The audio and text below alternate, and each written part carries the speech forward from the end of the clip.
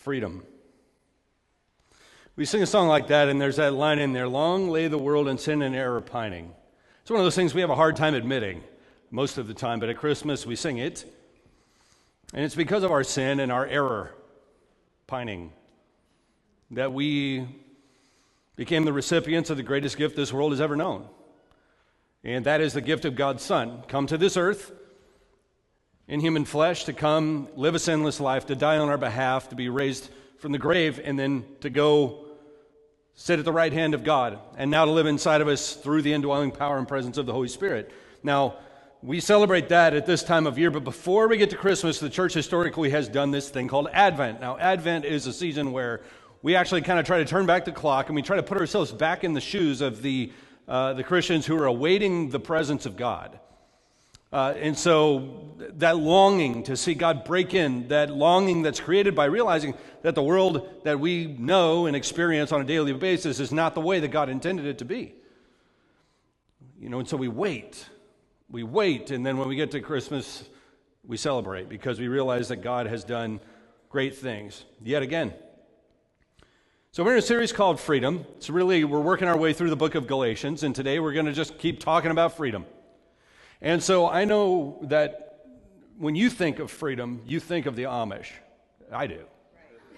The Amish, are our Christians, in the broad sense of the term. They're kind of come off the Anabaptist stream. They've been known to have a slightly conservative edge to them, I guess we'll say.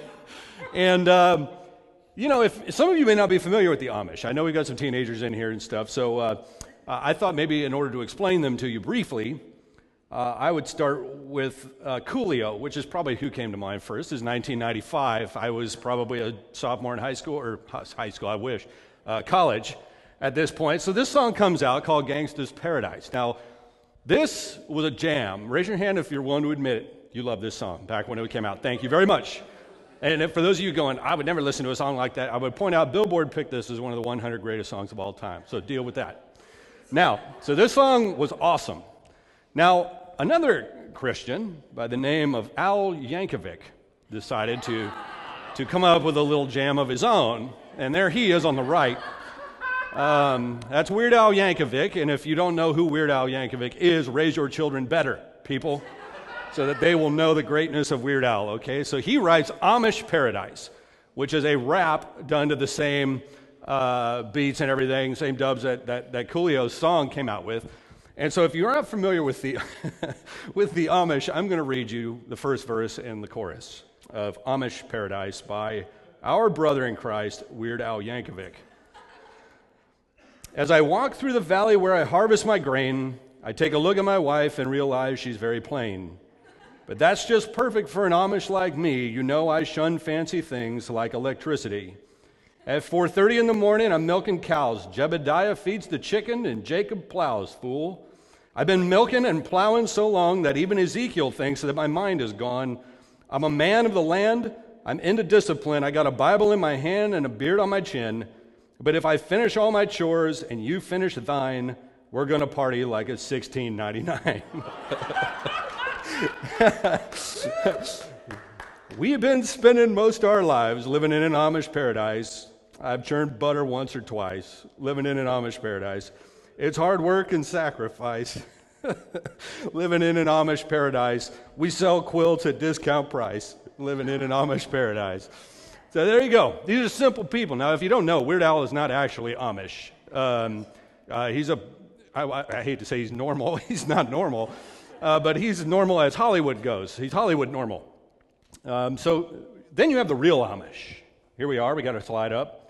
I'm going to walk you through this. Upper left, normal Amish dude. Bottom left, normal Amish women. Upper right, you have two random Amish women. The bottom right, you have a young lady in what's called rumspringa. Anybody know what that means? All right. Okay, I see some nodding heads. You guys are a lot more fluent in all things Amish than I thought you were. So it's a season during adolescence where the Amish allow their children to go basically live outside the village and experience things that are different because, in Amish country, usually they're all different. The little villages, there's some bandwidth of variation in how they do things. But they give them the freedom to go use electricity. They give them the freedom to, in some cases, they drink alcohol, like you can see the bottom right picture there. Sometimes they're getting used to buying butter in the store. They're getting used to doing things that you would never get to do. And then the idea is that after that season is over, that child, now this is, again, there's a variation here. Not every Amish kind of enclave does it this way, but some do. They make a choice. At that point, your choice is this. You either go ahead and you hive off from the community and you go live your life out in the world, or you come back to the village and you become Amish indefinitely. It's a lifelong commitment, and you submit yourself to baptism into the church and marriage in the church. But the idea is, it's kind of, this is your fork in the road. This is where you decide what you're going to do. Am I going to be Amish or not? Let me ask you, what percentage of these young people do you think stay Amish? 90%. Pretty close.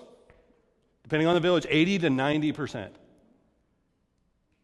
You mean to tell me that somebody will go out in the world, spend a couple of years? I mean, this isn't like you go out for a weekend. This is, you spend 16 to 18, or you spend 17 to 19, or you spend, something like that, like a 2-year period, being free to do some of these things. And they go back and they decide, I actually want to do that. Now, part of it is that they feel more free. They feel more free being Amish. See, here's the thing. We think that freedom is about being able to do whatever you want. And I suppose there's some element of that in there, right?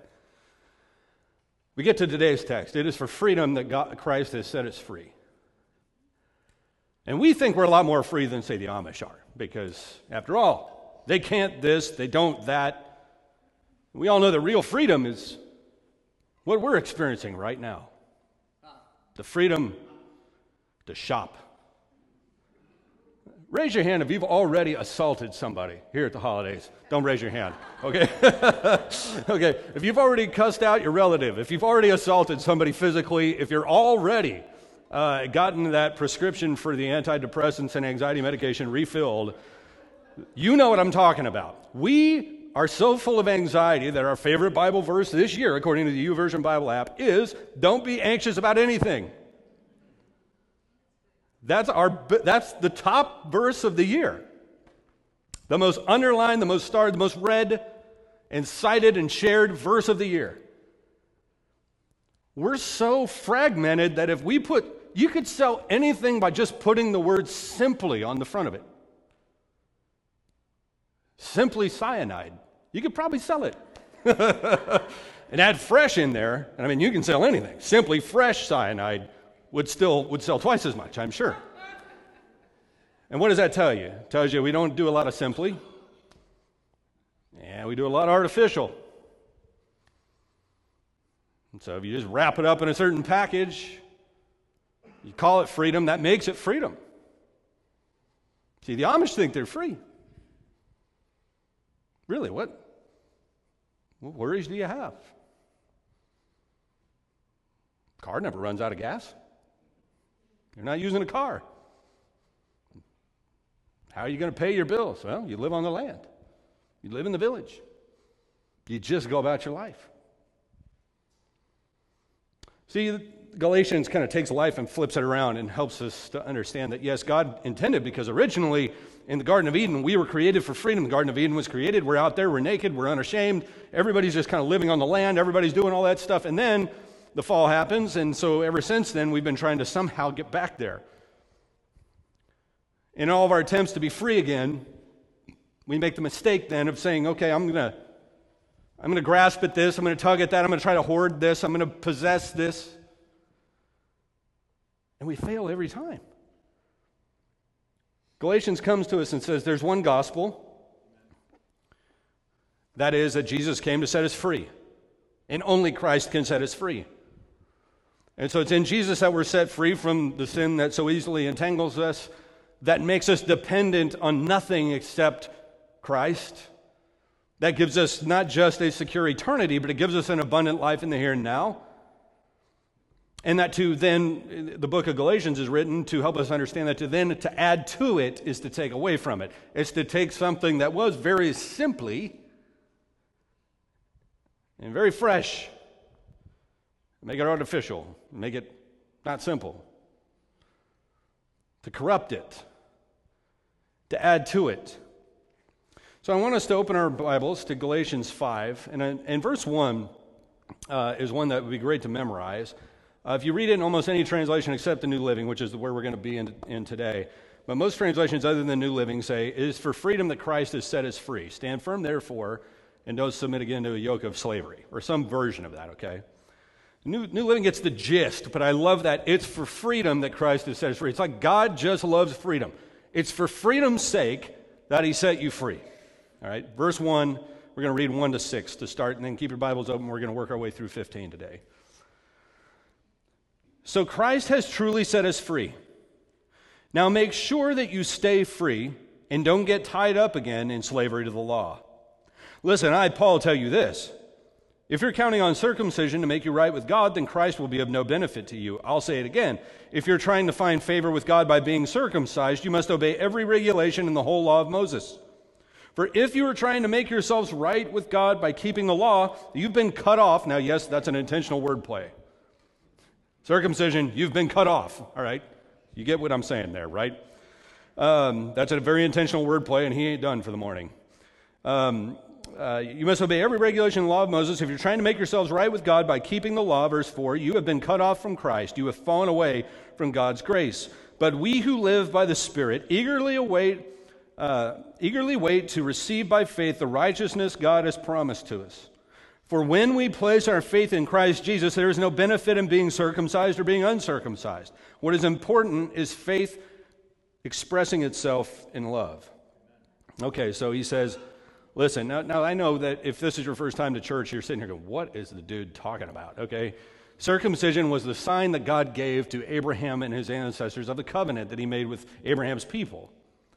And so circumcision, what happened was in the New Testament era, once Jesus goes on, the covenant with God was symbolized now by faith in Christ, not through circumcision.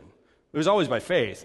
But now, instead of circumcision, it was Christ. Well, you have these people, the Jews and the Christians, come together, and they're saying, hey, great, we're glad you believe in Jesus. Us too. Now all you have to do is be circumcised, and you'll be a real Christian.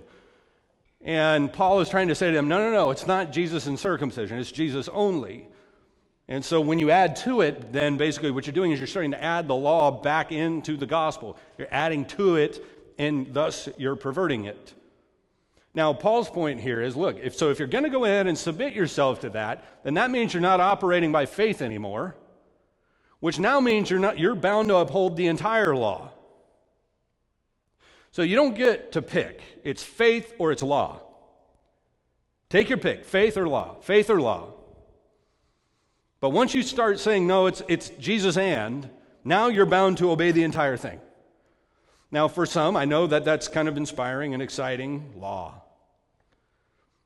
Because we think everybody's going to be kept in order if we just legislate it, regulate it, pass more laws. I mean, look, I can go back, when I teach people the Old Testament, you can go back and see how the laws that people live by used to be, that big. I mean, the Ten Commandments is a treatise compared to the way law used to read. Look at the IRS tax code. It used to be on the front of one piece of paper. Now it's a library. I mean, think about the DMV vehicle code. Has that book gotten smaller over the years or larger? Because no matter what happens, what we realize is that you make a law, people break the law, so what does that require then to get them to get in line? You got to pass another law. Well, then they break that one, and you got to keep passing laws. Law. And it fails every single time.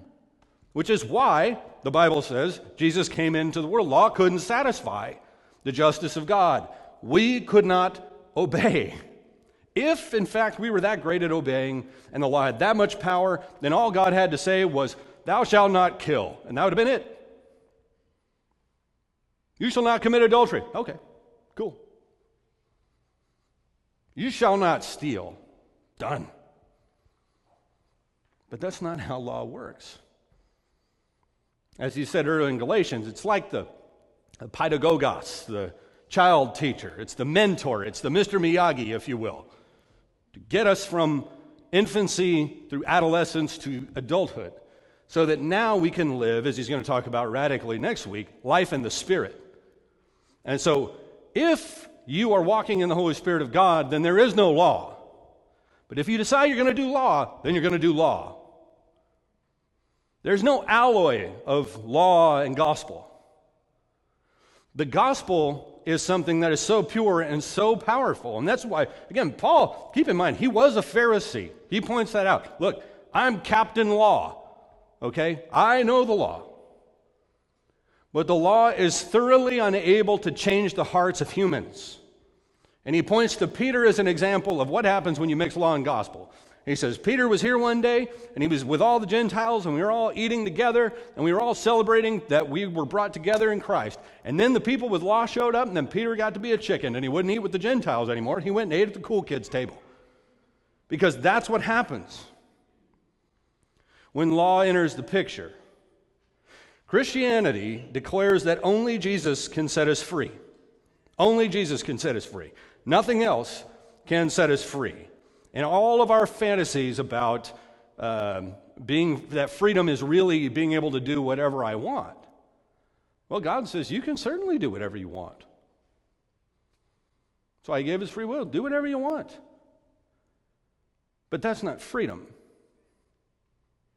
In his fantasy book, The Great Divorce, C.S. Lewis describes a busload of people from hell who come to the outskirts of heaven. And they're urged to, so they can go in, leave behind the sins that have trapped them in hell. And they refuse. The people on the bus from hell, in Lewis's parable, would rather have their freedom, as they define it, than salvation. And their delusion is that if they glorified God, they would somehow lose their power and their freedom. But in that tragic irony of Lewis's tale, their choice has ruined their own potential for greatness. Hell is, as Lewis says in The Great Divorce, the greatest monument to human freedom. See, God is not somebody who tries to limit our freedom. He's the one who's given us our freedom. As Paul reminds us in 5:1. It's for freedom that Christ has set us free, so we stand firm and we aren't willing to submit again to a yoke of slavery. Move a little bit down to verses 3 and 4. Paul says that there are those who choose to live by the law instead of Christ. They choose, but if you do that, you choose to live by it instead of Christ. Okay? He says you got to pick one or the other. And he's making the best case he can for why Christ is superior, why you're more free when you live by the gospel. Galatians 5, 7 to 15. Let's read a little further, shall we? He goes to them and he says, hey, you were running the race so well. Who has held you back from following the truth? It certainly isn't God, for He is the one who called you to freedom. This false teaching is like a little yeast that spreads through the whole batch of dough. I'm trusting the Lord to keep you from believing false teachings, and God will judge that person, whoever he is, who has been confusing you. Verse 11, dear brothers and sisters, if I were still preaching that you must be circumcised, as some say I do, why am I still being persecuted? If I were no longer preaching salvation through the cross of Christ, no one would be offended. I just wish that those troublemakers who want to mutilate you by circumcision would mutilate themselves. All right? For you have been called to live in freedom. For you have been called to live in freedom. For you have been called to live in freedom, my brothers and sisters. But don't use your freedom to satisfy your sinful nature. Instead, use your freedom to serve one another in love. For the whole law can be summed up in this one command, love your neighbor as yourself. But if you're always by devouring one another, beware of destroying one another. So he begins, you're running well, who hindered you? And then he answers it in verse 9. He says a little leaven. Leaven's the whole bunch of dough. There's a doctor you may have heard of before, and maybe not. If not, then you should know his name, because we get to thank him a lot. His name is Ignaz Semmelweis. Raise your hand if you've heard of this guy. Anybody? Okay, just a few. Well, we're all sitting here because of this guy and the grace of God. A doctor he was at Vienna General Hospital. 1846 to 1849 he worked there. And they had, back in those days, a very, very high mortality rate when people gave birth, in both the moms and the babies. And they couldn't figure out what it was, and at this one particular hospital, it was absolutely through the roof. And so they just began to focus very intently on what can we do to bring this mortality rate down.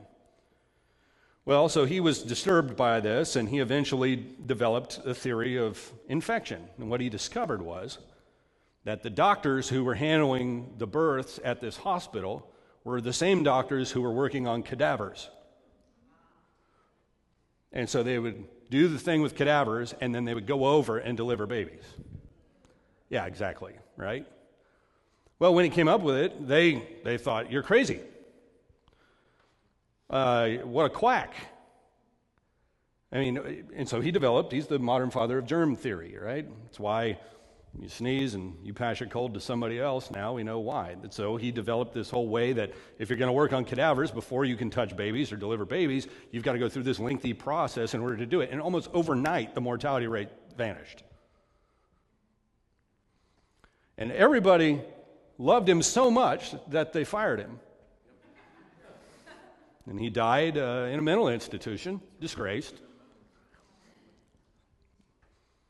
because he pointed out that the very people who were supposed to be helping people were making these people sick.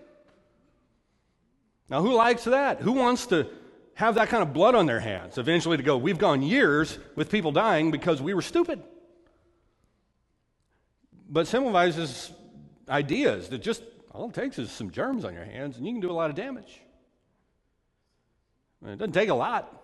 A little airborne this or that or the other can really, really change somebody's life in a hurry. Little leaven leavens the whole batch of dough. That's kind of what he's saying. He's saying, you guys that are supposed to be helping these Christians grow up are not doing that. You are doing this, and then you're over here fiddling with them, and you're making them sick. You're making them sick. A little leaven leavens the whole batch of dough. Legalists mean well. They mean well. They think they're working hard to save somebody's life, but they don't realize that they are instead spreading disease. Their leaven can leaven the whole batch of dough. Romans 14 talks about the weaker brother and trying to go with them, and I got to tell you, I've heard that verse abused and misinterpreted my entire life. Some of you knew I grew up in a wonderful tribe. But it was one that definitely has struggled with legalism its entire existence. And I guess I would give you this as an illustration. I remember getting a call, this is about a decade ago, from a friend of mine who was at a church up in the Orange County area. And he was talking about a spat that was going on inside the church. And there was a church that did not believe in instrumental music being allowed in the services, to the extent that a man had driven onto the parking lot with his window down with music playing in his car and pulled into his parking spot and was met by people in the parking lot telling him he had sinned by driving onto the parking lot with his radio playing. And so the entire church had erupted on this deal, okay? And so everybody under the age of about 40 was getting ready to head for the exits. Everybody over the age of 40 was ready to cut all the people under 40 out of their wills. I mean, it was an absolute mess, okay? And so I did some work with that church, but you should have heard the comments from people on both sides, really. One was a kind of a condescending pride that they weren't as legalistic as some people were, kind of a snide, we know better, kind of youthful, snotty legalism kind of thing that just simply says the only thing that's wrong is to call something wrong. It's just legalism. It's just you got broader. Your code is a lot longer. In the other case, it was the older people just not being willing to listen at all. I mean, to whatever, because they knew better, and there was just pride everywhere in the room. Well, the church just sold its building. They're done. Right? The lampstand got moved. And I think a piece of that is that there's got to be that point where Christians, if they don't do anything else, are supposed to be the ones who say, no. God is not fundamentally a lawgiver. He's a liberator. He's a liberator, fundamentally, okay? That's who he is. That God is a loving father, not an abusive father. That he's a liberator, not a slave master.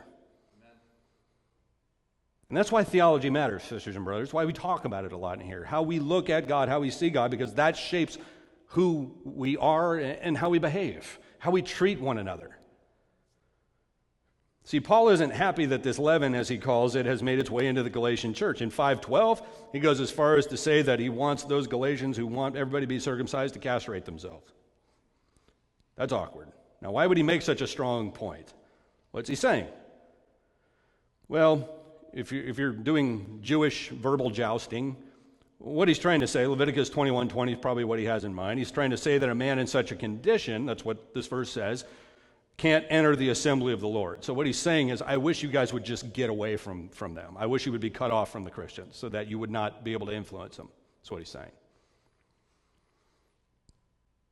Verse 5:13, for those of us who are holding our breath, going, well, then everybody's going to go crazy.